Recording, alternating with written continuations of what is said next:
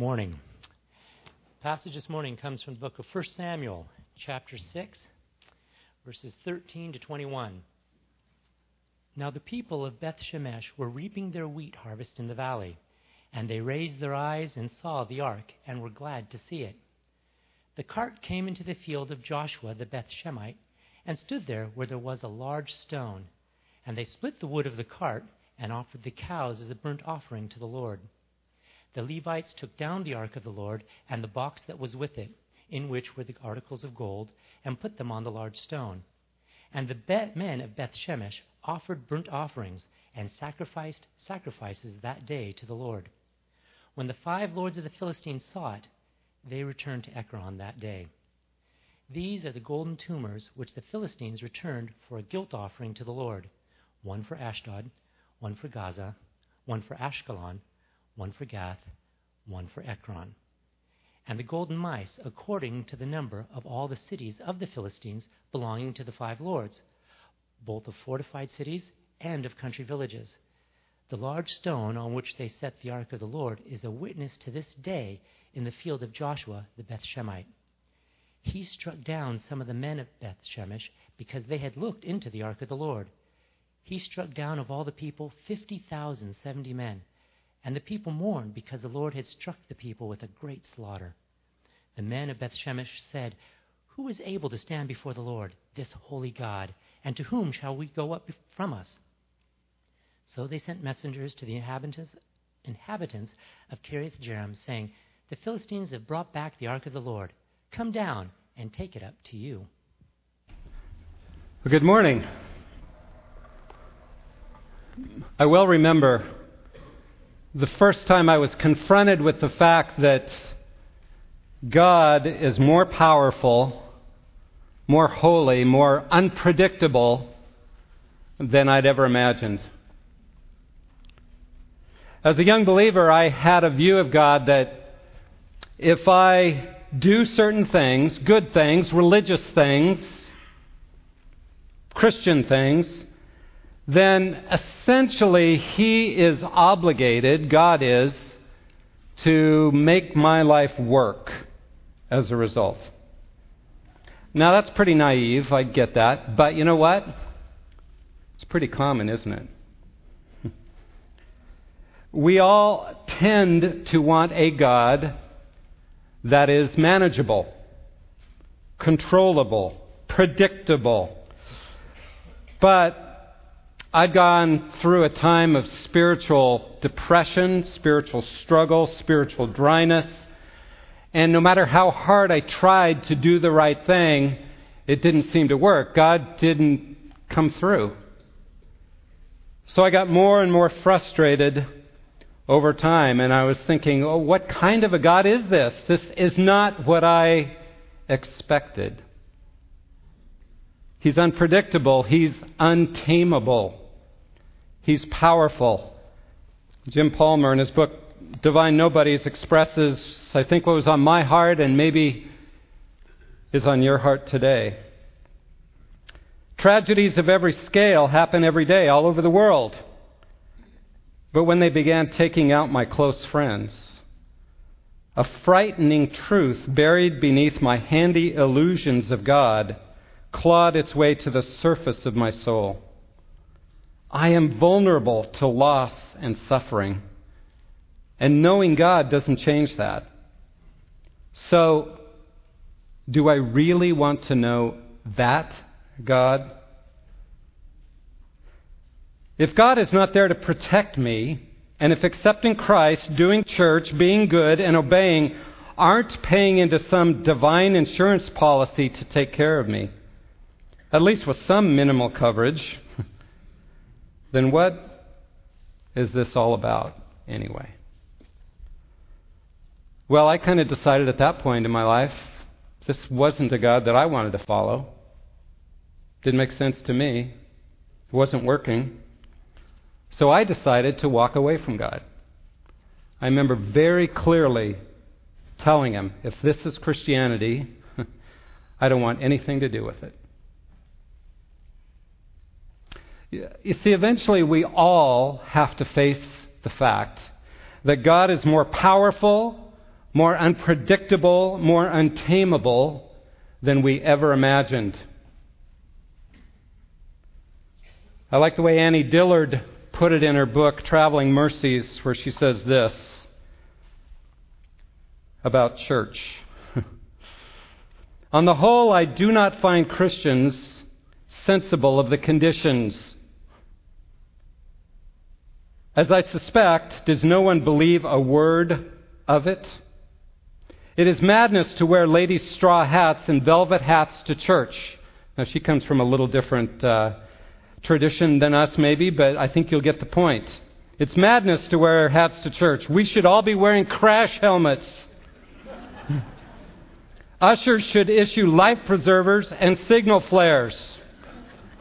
They should lash us to our pews.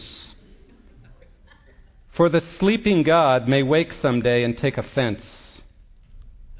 Or the waking God may draw us out to where we can never return.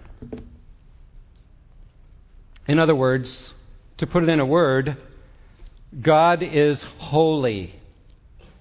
We've been singing about God's holiness. Now that's a very highfalutin word, so to speak. It's a big religious word that essentially just means that God is set apart from us. He's other. He is God and we are not. And so what He is unique. He's not like us in some very significant ways. He's different from us. His ways are not our ways. So the question is, how will we choose to respond when we're confronted with a holy God? When God stuns us with a vision of His holiness? Well, 1 Samuel chapter 6 shows us several responses to God's glory, to God's holiness. And I think this passage helps us understand our own hearts. And also, hopefully, will give us a vision for maybe another way to respond to a holy God. So pray with me if you would, and we'll look at this passage together. Lord, you are holy. We confess we don't always treat you as such. As we look at this passage, Lord, may your Spirit open our eyes to your holiness and to our own hearts, that we might respond to you, learn to respond to you as you want us to. We pray in Jesus' name. Amen. Let me remind you of the background of what Rod's been teaching the last couple of weeks. In chapter 4, the Israelites were in battle against the Philistines. Things were not looking good. And the Israelites thought, well, let's take the Ark of God, the Ark that was set apart. In it were the Ten Commandments, the manna, the jar of manna. This was the visible symbol of the presence of God among the Israelites. And they said, let's take that into war with us because we need His help, right? They were using it as essentially a rabbit's foot, bringing it into the battle. So they thought, aha, now we're going to win. They were defeated soundly. The Philistines captured the ark, this sacred symbol of Israel. And in chapter 5, you see what happens to the Philistines as they try to put the ark in their temple of their god, Dagon. Dagon, the statue, collapses twice. It gets broken. Things are a mess. They decide to send the ark to different cities because each city they sent it to of the Philistines broke out in this terrible plague. It might have been the bubonic plague. There were rats and mice everywhere, and they were breaking out in tumors on their skin. So in chapter 6 now we see what they actually do with the ark then at that point, since it's not going well. God has stepped in and wreaked havoc on the Philistines and shown His superiority over their god, Dagon. It begins this way. Let me read the first several verses of chapter 6. Now the ark of the Lord had been in the country of the Philistines 7 months. And the Philistines called for the priests and the diviners. Okay, let's get the religious experts in here. Saying, what shall we do with the ark of the Lord? Tell us how we shall send it to its place. They said, "If you send away the ark of the God of Israel, do not send it empty. But you shall surely return to him a guilt offering. Then you will be healed, and it will be known to you why his hand is not removed from you."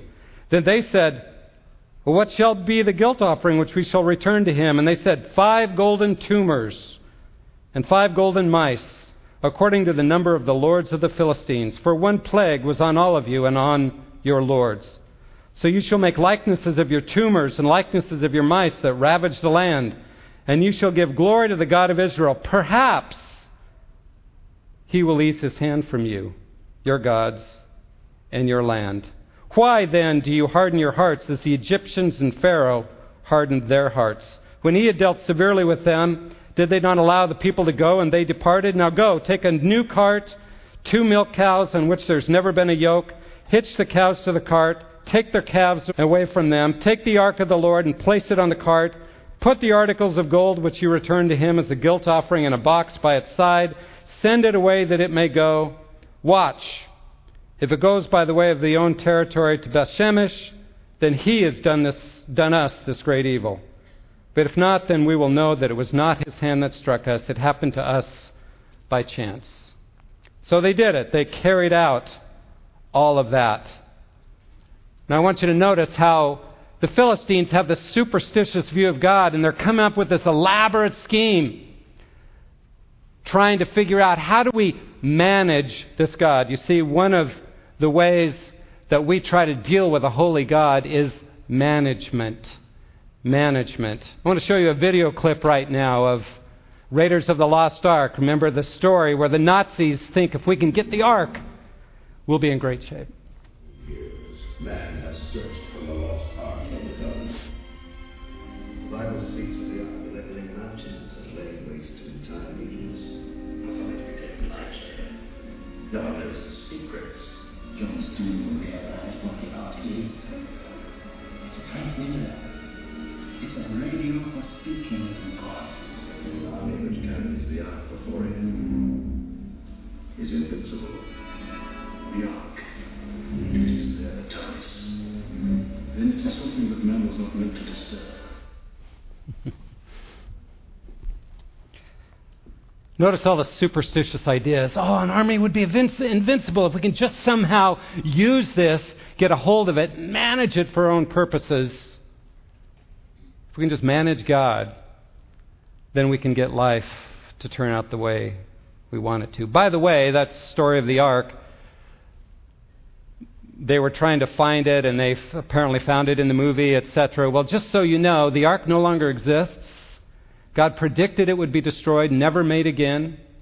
In Jeremiah chapter 3, verse 16, and it was destroyed by the Romans. It's gone. There is no ark. But you get a picture there of how the Nazis are much like the Philistines.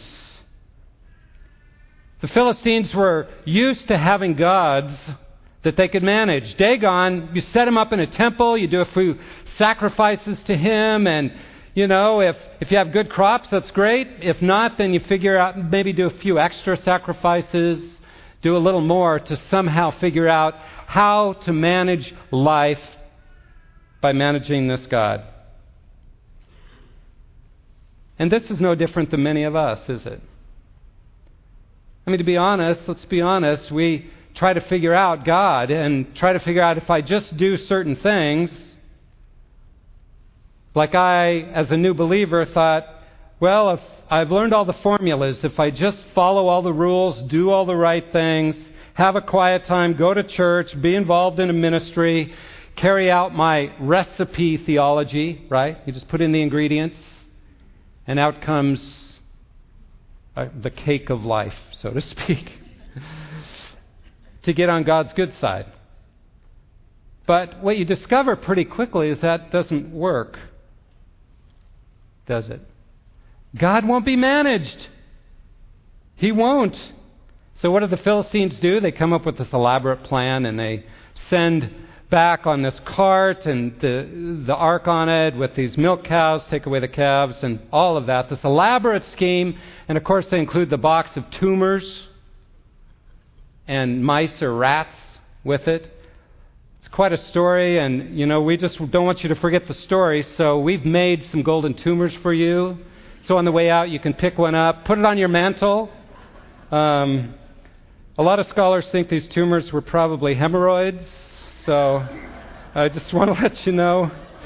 No, I totally... No, nothing for you to take home. Sorry.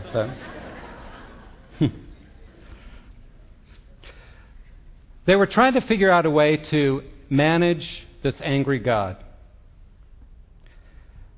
And notice how that's often our first response, isn't it? Life hits us, something comes our way that is unpredictable, and we think, God, what are you doing? I don't understand. And so we start scrambling, trying to find a way to manage Him. The trouble is, He is a holy God. He has a mind of His own. He will respond to life His own way. He's not like a mutual fund that's an insurance against a painful world. God will not be managed. When we bargain with Him, I'll go to church every week if you'll make my marriage better. Or we try to manipulate Him. Look how hard I'm trying to be a good Christian, God. Won't you cut me some slack and help me with this, help me find a job, whatever it might be. Or if we try to control Him in any other way, have you noticed? He will not oblige. Why? Because He is holy. He is God and I am not. So what do we do? If He won't be managed, well, like the Philistines, I think often we distance ourselves from Him. I can't manage Him, so I'll just kind of keep Him at a distance. We'll send Him back to the Israelites. We'll distance ourselves because He won't let us manage Him. I want you to notice verse 16. It's actually a pretty sad verse, I think. It says this, when the 5 lords of the Philistines saw it, the ark has now come back to Israel. When they saw it, they returned to Ekron that day. You see, God had revealed His glory to the Philistines, hadn't He? Helped them see that He was the real God, not Dagon, not anybody else. But this is a sad verse because what they chose to do is go back to their manageable gods. They rejected the holy God. They rejected Yahweh, who had reached out to them by revealing Himself to them. And they said, no, we want to run our own lives. We want gods that are manageable, that we can control. Sad. So one of the ways, the common ways that we tend to respond to a holy God is to try to manage Him. Doesn't work. A second response we see in the next few verses, which is compromise. Another way we respond to Him is through compromise. Larry read the passage from 13 on where the people of Beth Shemesh see this ark coming on the cart and they're excited, they're thrilled, and so the cart comes and they break up the cart, they build a big fire, they sacrifice these milk cows on this fire. They have a celebration, they set up the ark on a big rock, and next to it the box of tumors and mice, and they throw a party. You know, on the surface, this looks like a pretty good response, right? They're offering burnt offerings, honoring Yahweh for returning the ark. But looks can be deceiving. You see, Beth Shemesh was the place where the Kohathites lived. Kohath was one of the sons of Levi. Levi was the tribe that was the priestly tribe. They were the ones who were assigned to take care of all the holy things of Israel, to lead the people into God's presence. The Kohathites in particular were the tribe that were assigned the duty of taking care of the ark. And God had given them very specific instructions on how they were to care for the ark. There was a lot involved in that. Let me just give you a bit. The one commentator, Robert Bergen, says, according to the Torah in Numbers, no Israelites outside the Aaronic priesthood were permitted to see even the outside of the ark, much less its interior. Even the Kohathites, whose God-given duty it was to transport the ark, were forbidden either to touch or view the sacred box. Thus the duty of the Israelites, especially the Kohathites, whose charge it was to care for the holy things of Israelites' worship, would have been to hide the ark from view, while avoiding any physical or visual contact with it. Also, burnt offerings. They were to be only males. Here were female milk cows that they sacrificed. The ark was to be hidden. Here it's displayed on a big rock for everybody to see, along with these pagan items, tumors and mice. And then, worst of all, verse 19, he struck down some of the men of Beth-Shemesh because they had looked into the ark of God. You see, these were ones that should have known what to do. In fact, they did know, but they compromised. They said, well, we'll sort of make it look like we're worshiping you, God, but we are going to do it our way. We'll make it easy on us. We know what your will is. Sure, you're holy, God, but you'll be satisfied if we just give you this much and we'll keep the rest for ourselves. Do mostly what we want, but include some of the things you want, but still live for ourselves. You can't fault us for that, can you, God? We do the same, don't we? When we give God a little part of our lives and then think He should be satisfied somehow. Like the greatest commandment, we've got it memorized, right? Love the Lord your God with part of your heart, part of your soul, part of your strength, and part of your mind. And the rest is yours to do whatever you want with. Right? It's not the way it goes. That's how we live sometimes. We compromise because we want life for ourselves the way we want it. But God says, I want all of your heart, all your soul, all your strength, all your mind. What does that leave for us? Nothing. He wants all of us. And He's a holy God who won't be satisfied with anything less than all of us. So how does God respond? I don't know about you, but this is mind-blowing to me. He struck down of all the people 50,070 men, and the people mourned because the Lord had struck the people with a great slaughter. Now, I know some of your translations say 70. He struck down 70 people. And there's debate about which is accurate. The best manuscripts, seems to me, have 50,070 that he struck down. But either way you take it, this is a slaughter. God is trying to make a point here. I will not compromise. I am a holy God. I want all of you. I am not satisfied with less. And they look into the ark, which they knew was wrong, and many died as a result. God needs to be treated as holy. But I don't know about you, but I read this and I go, whoa. God is untamable. He's uncontrollable. He's pretty much making it clear that it's His way or the highway. Compromise is not a good response to a holy God.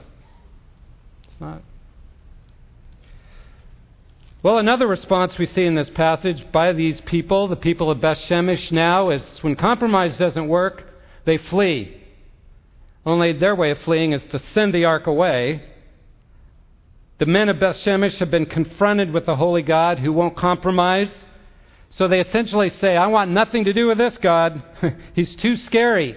He's not safe. He's not giving me what I want, so I will send him away. So the story is pretty interesting. 21, where it says, the men of Beth-Shemesh said, who's able to stand before the Lord, this holy God? What a great statement. Yeah, right. Who is able to stand before Yahweh, this holy God? But the second half isn't such a great response. And to whom shall he go up from us? He's holy, let's get rid of him. So they call up this neighboring town, they dial up and they call up, hey, guess what, guys? Friends at Kiriath Jearim, the ark's back, and you know what? We think you should have it. We really think you ought to have it. You're great folks. You take it. Yeah. We just had 50,000 people die, but you take it. Yeah. So they deceive the people of Kiriath Jearim into taking the ark out of their own self-protection just to get this holy God away from them. Don't we do the same? God does something we don't understand or we don't like, maybe allowing the death of a loved one in a particularly difficult way, allowing us to suffer long term, blessing someone else and not me in the same way, etc. So we push God away. You're not safe. We may still go to church. We may still act religious. We may still go through the motions. But we are withholding our hearts, withholding our trust, because we may say, well, God may be good, but He's not good to me. And therefore, I really don't want anything to do with this holy God. I've talked to many Christians who are right there. Right there. Because God's been too untamable, too unpredictable. Just like I was when I realized God is bigger, more powerful, and more untamable than I ever imagined. And I said, I want out. I don't want this. Well, there is another response besides management of God, compromise, fleeing from a holy God. And this is the option of trust. Now, we'll expand on this next week because there's a wonderful picture of trust in chapter 7. But what we see at the beginning of chapter 7 is this, verses 1 and 2. And the men of Kiriath Jearim came and took the ark of the Lord and brought it into the house of Abinadab on the hill and consecrated Eleazar his son to keep the ark of Yahweh. From the day that the ark remained at Kiriath Jearim, the time was long, for it was 20 years. And all the house of Israel lamented after the Lord. Interesting when you see the people of Kiriath Jearim, first thing they do is they consecrate someone. That means make holy. They put this person through certain rituals, Old Testament rituals, to say a holy God needs to be treated as holy. So they assign someone to watch it, to guard it, to protect it so it isn't misused. A holy person to do that, Eleazar. Because a holy God needs to be treated as holy.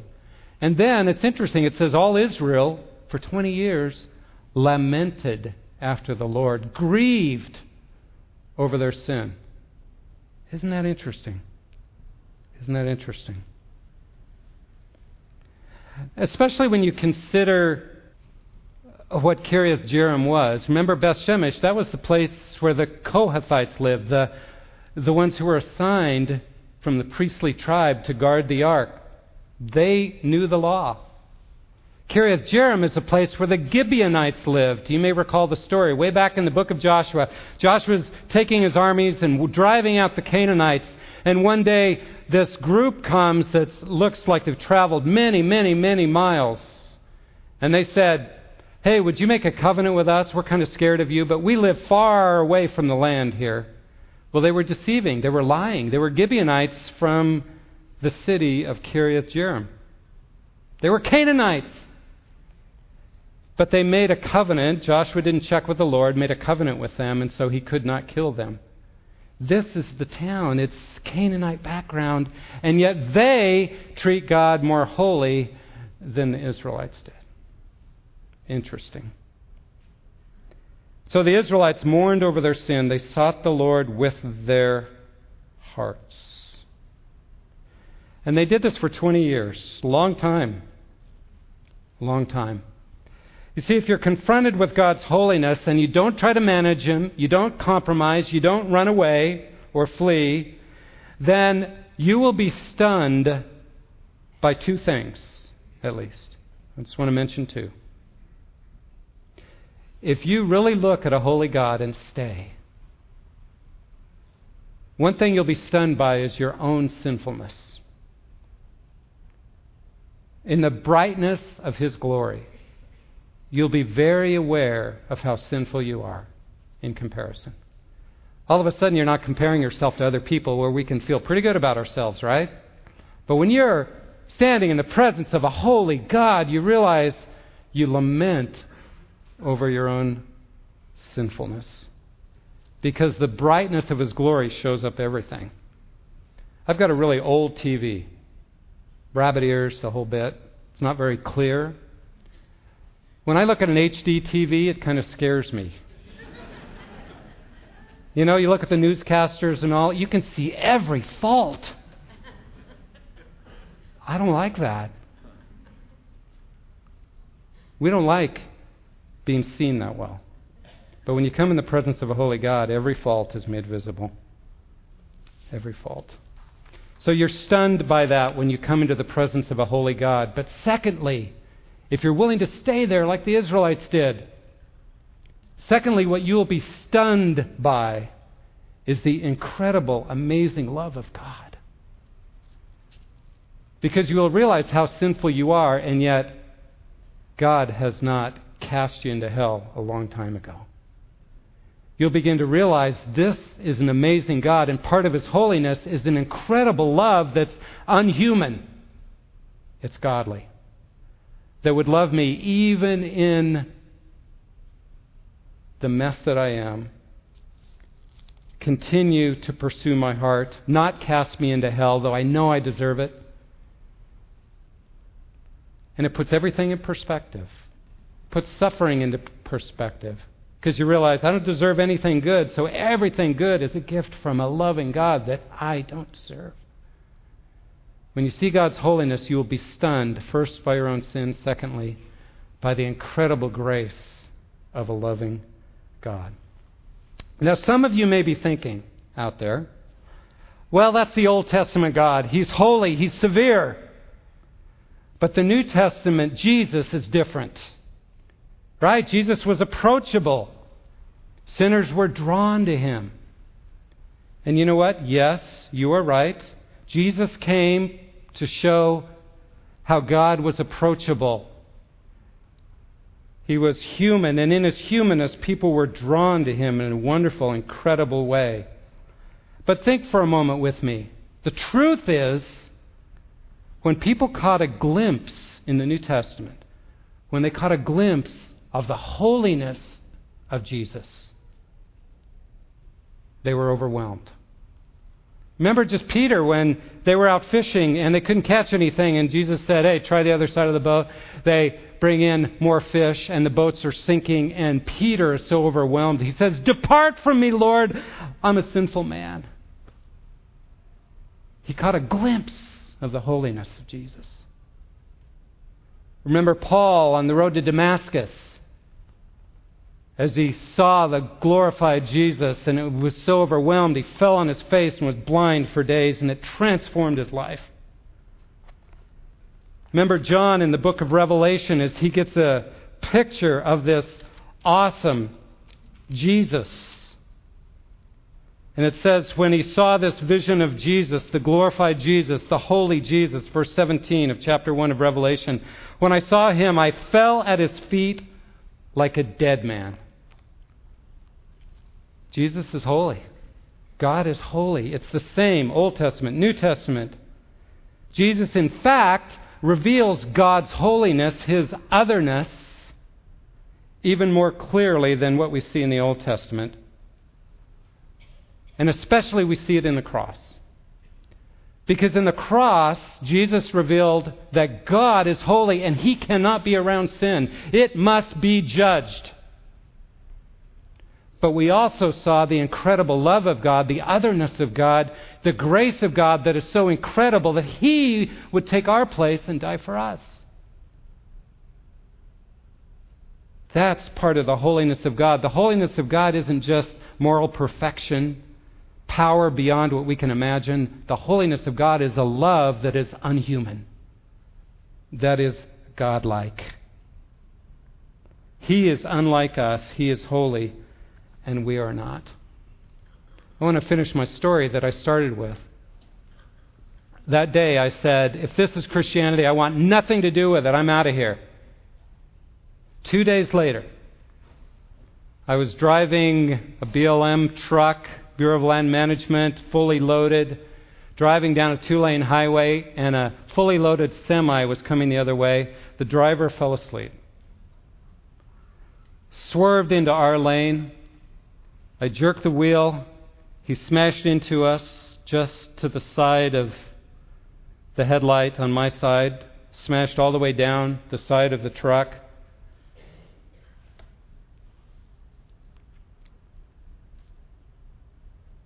And what I realized was God is more powerful and more personal than I ever realized. Because an inch difference, couple inches, split-second difference, I would have been dead. And I saw God's hand so clearly on me in that situation. But here's the other part that was the most stunning part to me. I was at my worst. I had just shaken my fist at God and said, God, I don't want anything to do with you. And 2 days later, He spares my life and shows me His power and His grace that I knew I didn't deserve. So guess what? I decided to give Him another try. Here I am 33 years later, still finding that God's just as unpredictable, just as untamable, just as powerful. But I'm learning to trust Him. To not manage Him, to not compromise Him, to not run away from Him, but to trust Him. Because a God that will die for me and for you, no matter how powerful and scary, is worth trusting.